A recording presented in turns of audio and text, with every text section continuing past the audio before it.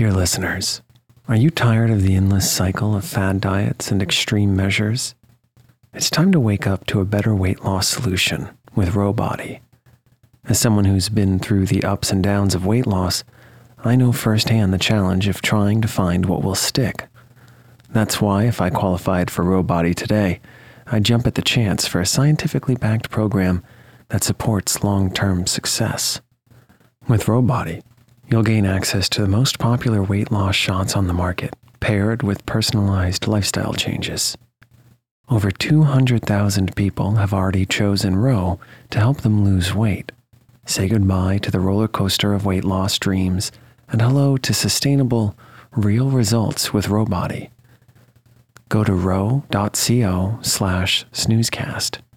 Sign up today and you'll pay just $99 for your first month and $145 a month after that. Medication costs are separate. That's ro.co/snoozecast.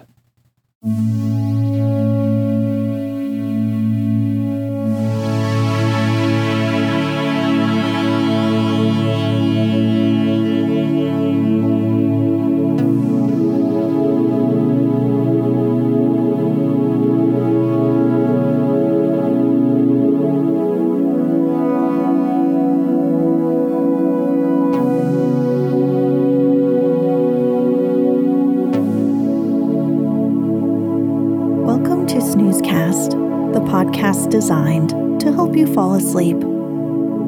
Find us at snoozecast.com, and if you enjoy our show, please share us with a friend. This episode is brought to you by Celebrated Beauties. Tonight, we shall read the next part to Pride and Prejudice, written by Jane Austen. In the last episode, Elizabeth leaves on her summer holiday with her aunt and uncle, Mr. and Mrs. Gardiner. Their tour of Derbyshire takes them near Pemberley. Mrs. Gardiner suggests they visit the estate. Elizabeth consents to go only when she learns that Darcy will not be there.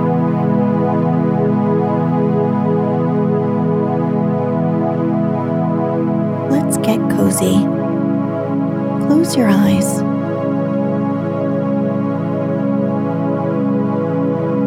Relax your body into the softness of your bed.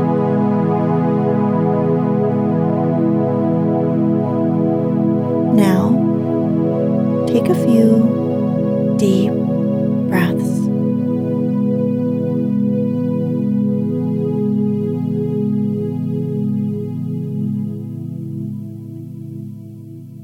The picture gallery and 2 or 3 of the principal bedrooms at Pemberley were all that remained to be shown.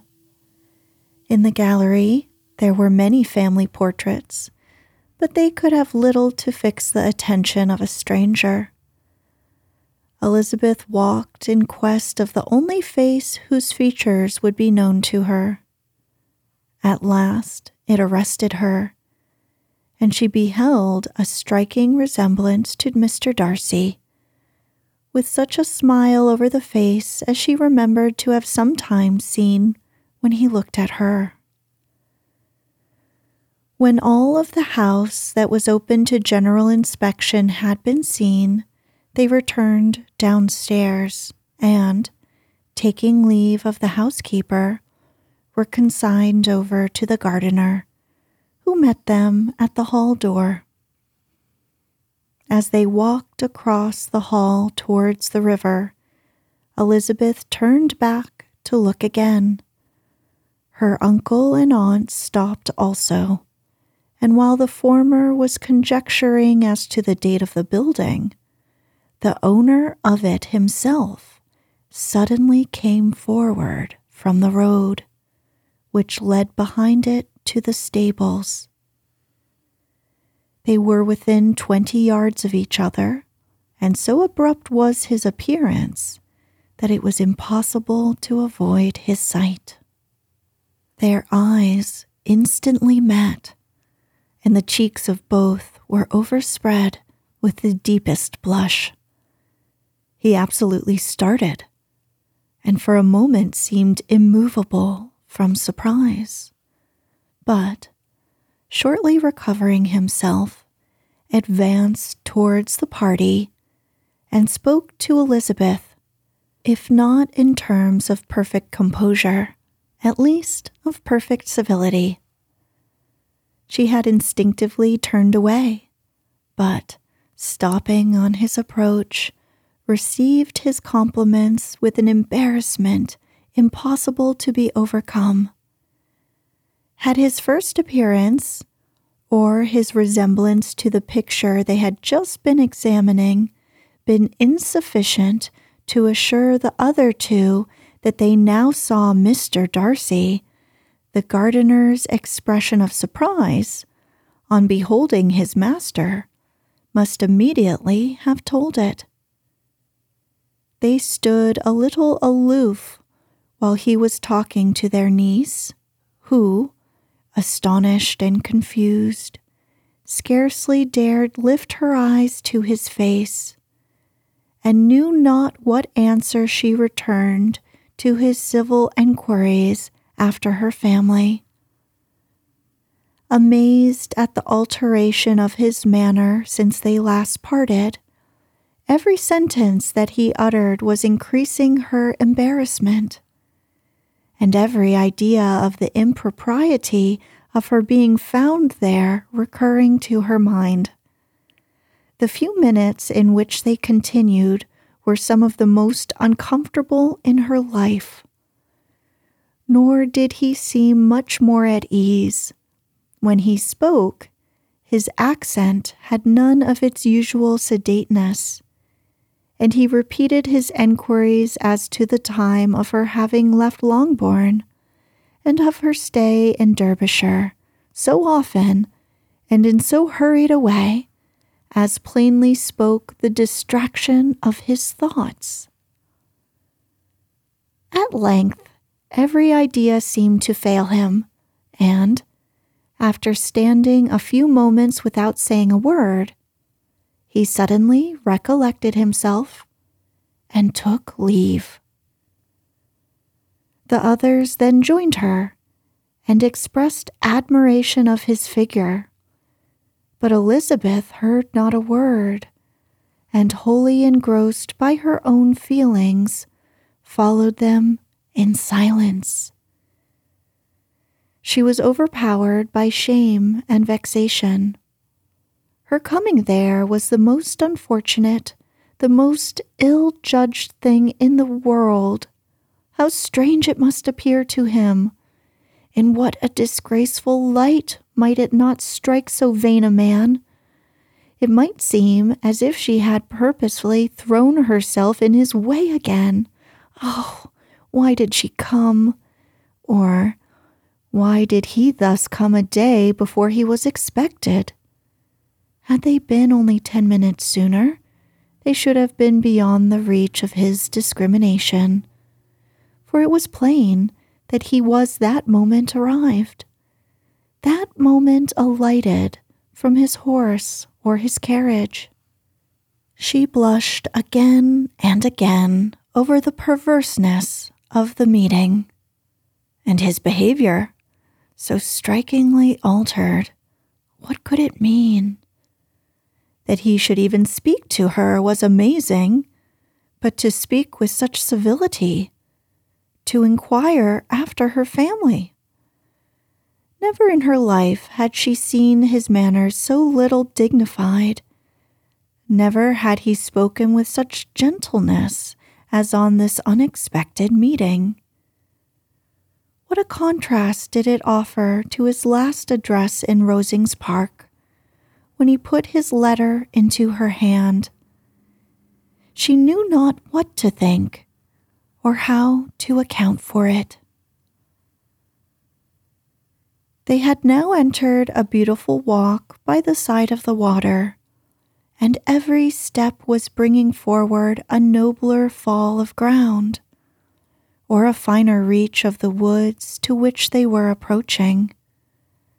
But it was some time before Elizabeth was sensible of any of it, and, though she answered mechanically to the repeated appeals of her uncle and aunt, and seemed to direct her eyes to such objects as they pointed out, she distinguished no part of the scene.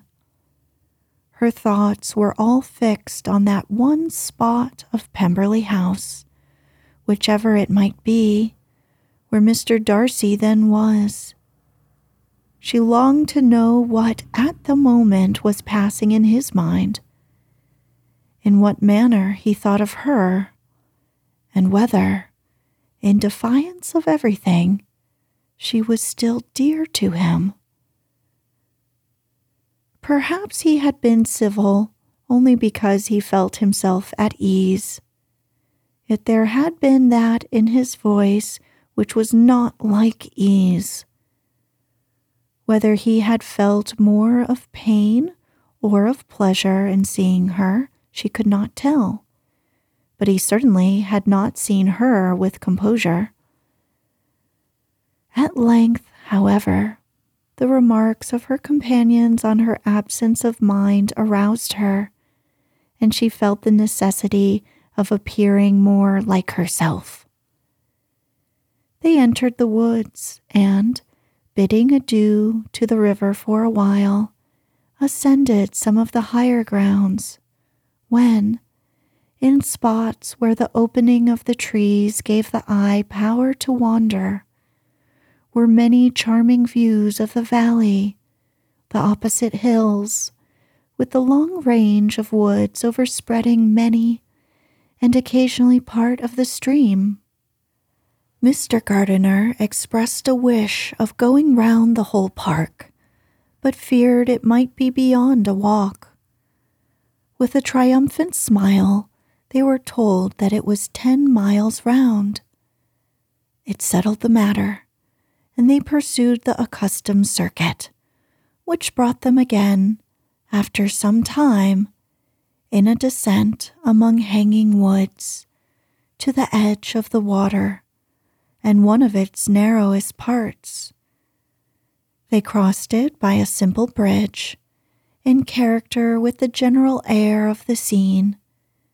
It was a spot less adorned than any they had yet visited, and the valley, here contracted into a glen, allowed room only for the stream, and a narrow walk amidst the rough coppice wood which bordered it. Elizabeth longed to explore its windings, but when they had crossed the bridge and perceived their distance from the house, Mrs. Gardiner, who was not a great walker, could go no farther, and thought only of returning to the carriage as quickly as possible. Her niece was, therefore, obliged to submit, and they took their way towards the house on the opposite side of the river, in the nearest direction.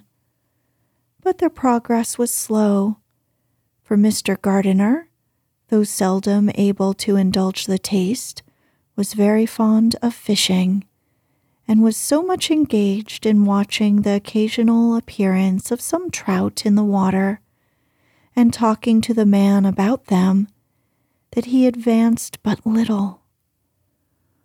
Whilst wandering on in this slow manner, they were again surprised, and Elizabeth's astonishment was quite equal to what it had been at first, by the sight of Mr. Darcy approaching them, and at no great distance. The walk being here less sheltered than on the other side, allowed them to see him before they met. Elizabeth, however astonished, was at least more prepared for an interview than before, and resolved to appear and to speak with calmness, if he really intended to meet them. For a few moments, indeed, she felt that he would probably strike into some other path. The idea lasted while a turning in the walk concealed him from their view. The turning passed, he was immediately before them. With a glance, she saw that he had lost none of his recent civility, and, to imitate his politeness, she began, as they met, to admire the beauty of the place.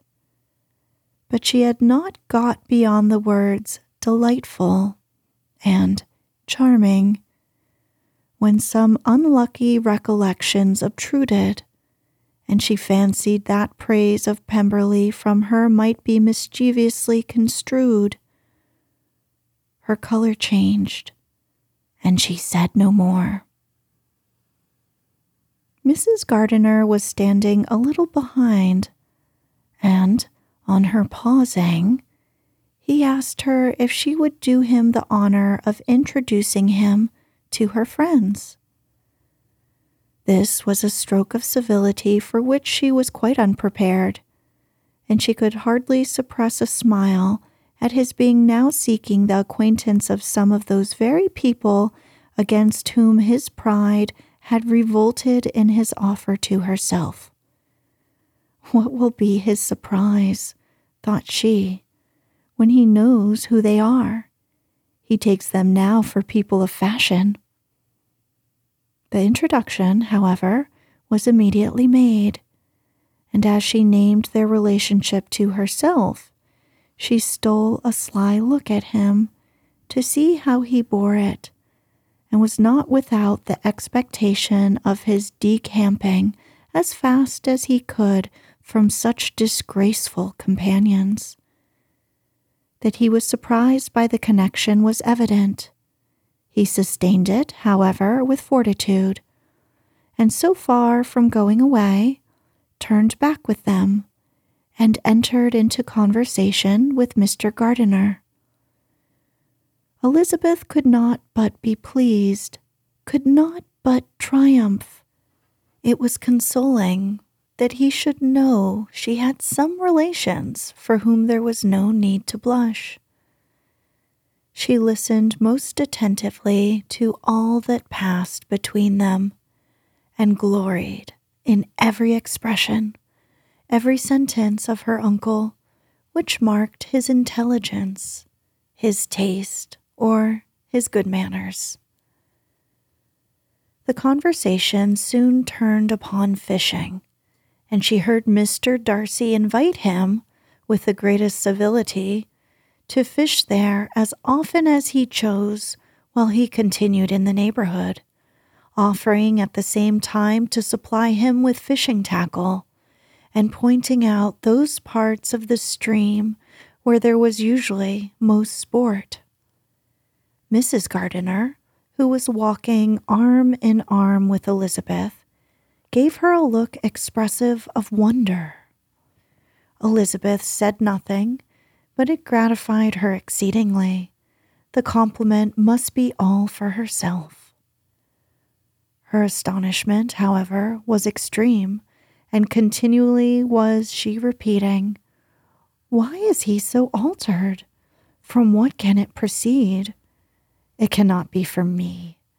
It cannot be for my sake that his manners are thus softened. My reproofs at Hunsford could not work such a change as this. It is impossible that he should still love me." After walking some time in this way, the two ladies in front, the two gentlemen behind, on resuming their places, after descending to the brink of the river for the better inspection of some curious water plant, there chanced to be a little alteration.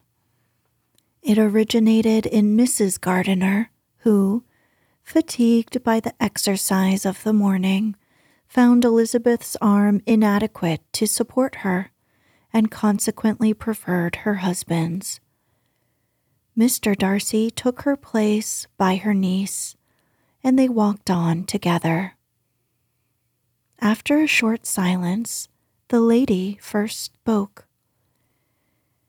She wished him to know that she had been assured of his absence before she came to the place, and accordingly began by observing that his arrival had been very unexpected, for your housekeeper, she added, informed us that you would certainly not be here till tomorrow, and indeed, before we left Bakewell, we understood that you were not immediately expected in the country. He acknowledged the truth of it all, and said that business with his steward had occasioned his coming forward a few hours before the rest of the party with whom he had been traveling. They will join me early tomorrow, he continued, and among them are some who will claim an acquaintance with you, Mr. Bingley and his sisters. Elizabeth answered only by a slight bow. Her thoughts were instantly driven back to the time when Mr. Bingley's name had been the last mentioned between them, and, if she might judge by his complexion, his mind was not very differently engaged. There is also one other person in the party, he continued after a pause, who more particularly wishes to be known to you. Will you allow me, or do I ask too much, to introduce my sister to your acquaintance during your stay at Lambton?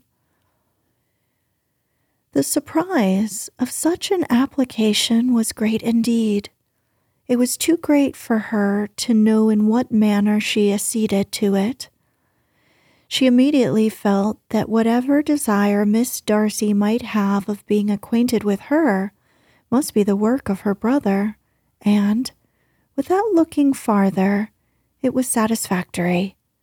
It was gratifying to know that his resentment had not made him think really ill of her. They now walked on in silence, each of them deep in thought. Elizabeth was not comfortable. That was impossible. But she was flattered and pleased. His wish of introducing his sister to her was a compliment of the highest kind. They soon outstripped the others, and when they had reached the carriage, Mr. and Mrs. Gardiner were half a quarter of a mile behind. He then asked her to walk into the house, but she declared herself not tired, and they stood together on the lawn. At such a time much might have been said, and silence was very awkward. She wanted to talk, but there seemed to be an embargo on every subject. At last she recollected that she had been traveling, and they talked of Matlock and Dovedale with great perseverance. Yet time and her aunt moved slowly, and her patience and her ideas were nearly worn out before the tete-a-tete was over. On Mr. and Mrs. Gardiner's coming up, they were all pressed to go into the house and take some refreshment, but this was declined, and they parted on each side with utmost politeness. Mr. Darcy handed the ladies into the carriage, and when it drove off, Elizabeth saw him walking slowly towards the house.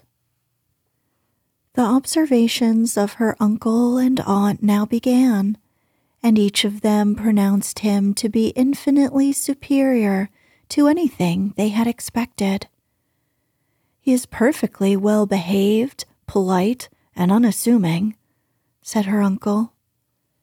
There is something a little stately in him, to be sure, replied her aunt, but it is confined to his air, and is not unbecoming. I can now say with the housekeeper that though some people may call him proud, I have seen nothing of it. I was never more surprised than by his behavior to us. It was more than civil. It was really attentive, and there was no necessity for such attention. His acquaintance with Elizabeth was very trifling. To be sure, Lizzie, said her aunt, he is not so handsome as Wickham, or rather, he has not Wickham's countenance, for his features are perfectly good. But how came you to tell me that he was so disagreeable? Elizabeth excused herself as well as she could, said that she had liked him better when they had met in Kent than before, and that she had never seen him so pleasant as this morning. But perhaps he may be a little whimsical in his civilities, replied her uncle. Your great men often are, and therefore I shall not take him at his word, as he might change his mind another day and warn me off his grounds. Elizabeth felt that they had entirely misunderstood his character, but said nothing. From what we have seen of him, continued Mrs. Gardiner, I really should not have thought that he could have behaved in so cruel a way by anybody as he was done to poor Wickham. He has not an ill-natured look. On the contrary, there is something pleasing about his mouth when he speaks, and there is something of dignity in his countenance that would not give one an unfavorable idea of his heart. But, to be sure, the good lady who showed us his house did give him a most flaming character.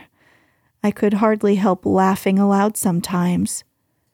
But he is a liberal master, I suppose, and that in the eye of a servant comprehends every virtue.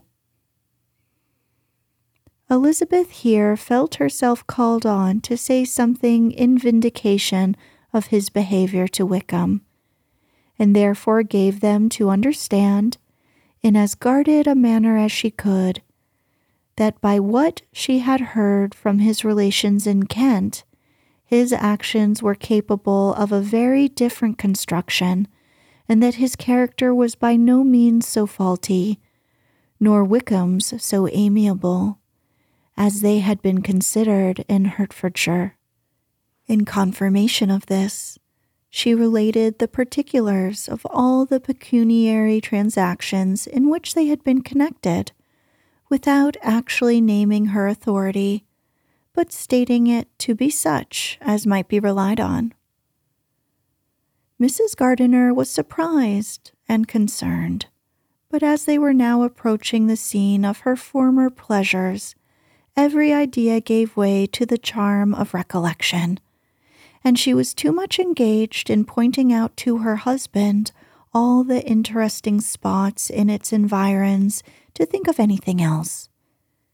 Fatigued as she had been by the morning's walk, they had no sooner dined than she set off again in quest of her former acquaintance, and the evening was spent in the satisfactions of an intercourse renewed after many years' discontinuance. The occurrences of the day were too full of interest to leave Elizabeth much attention for any of these new friends, and she could do nothing but think, and think with wonder, of Mr. Darcy's civility, and, above all, of his wishing her to be acquainted with his sister. Elizabeth had settled it that Mr. Darcy would bring his sister to visit her the very day after her reaching Pemberley, and was consequently resolved not to be out of sight of the inn the whole of that morning. But her conclusion was false, for on the very morning after their arrival at Lambton, these visitors came.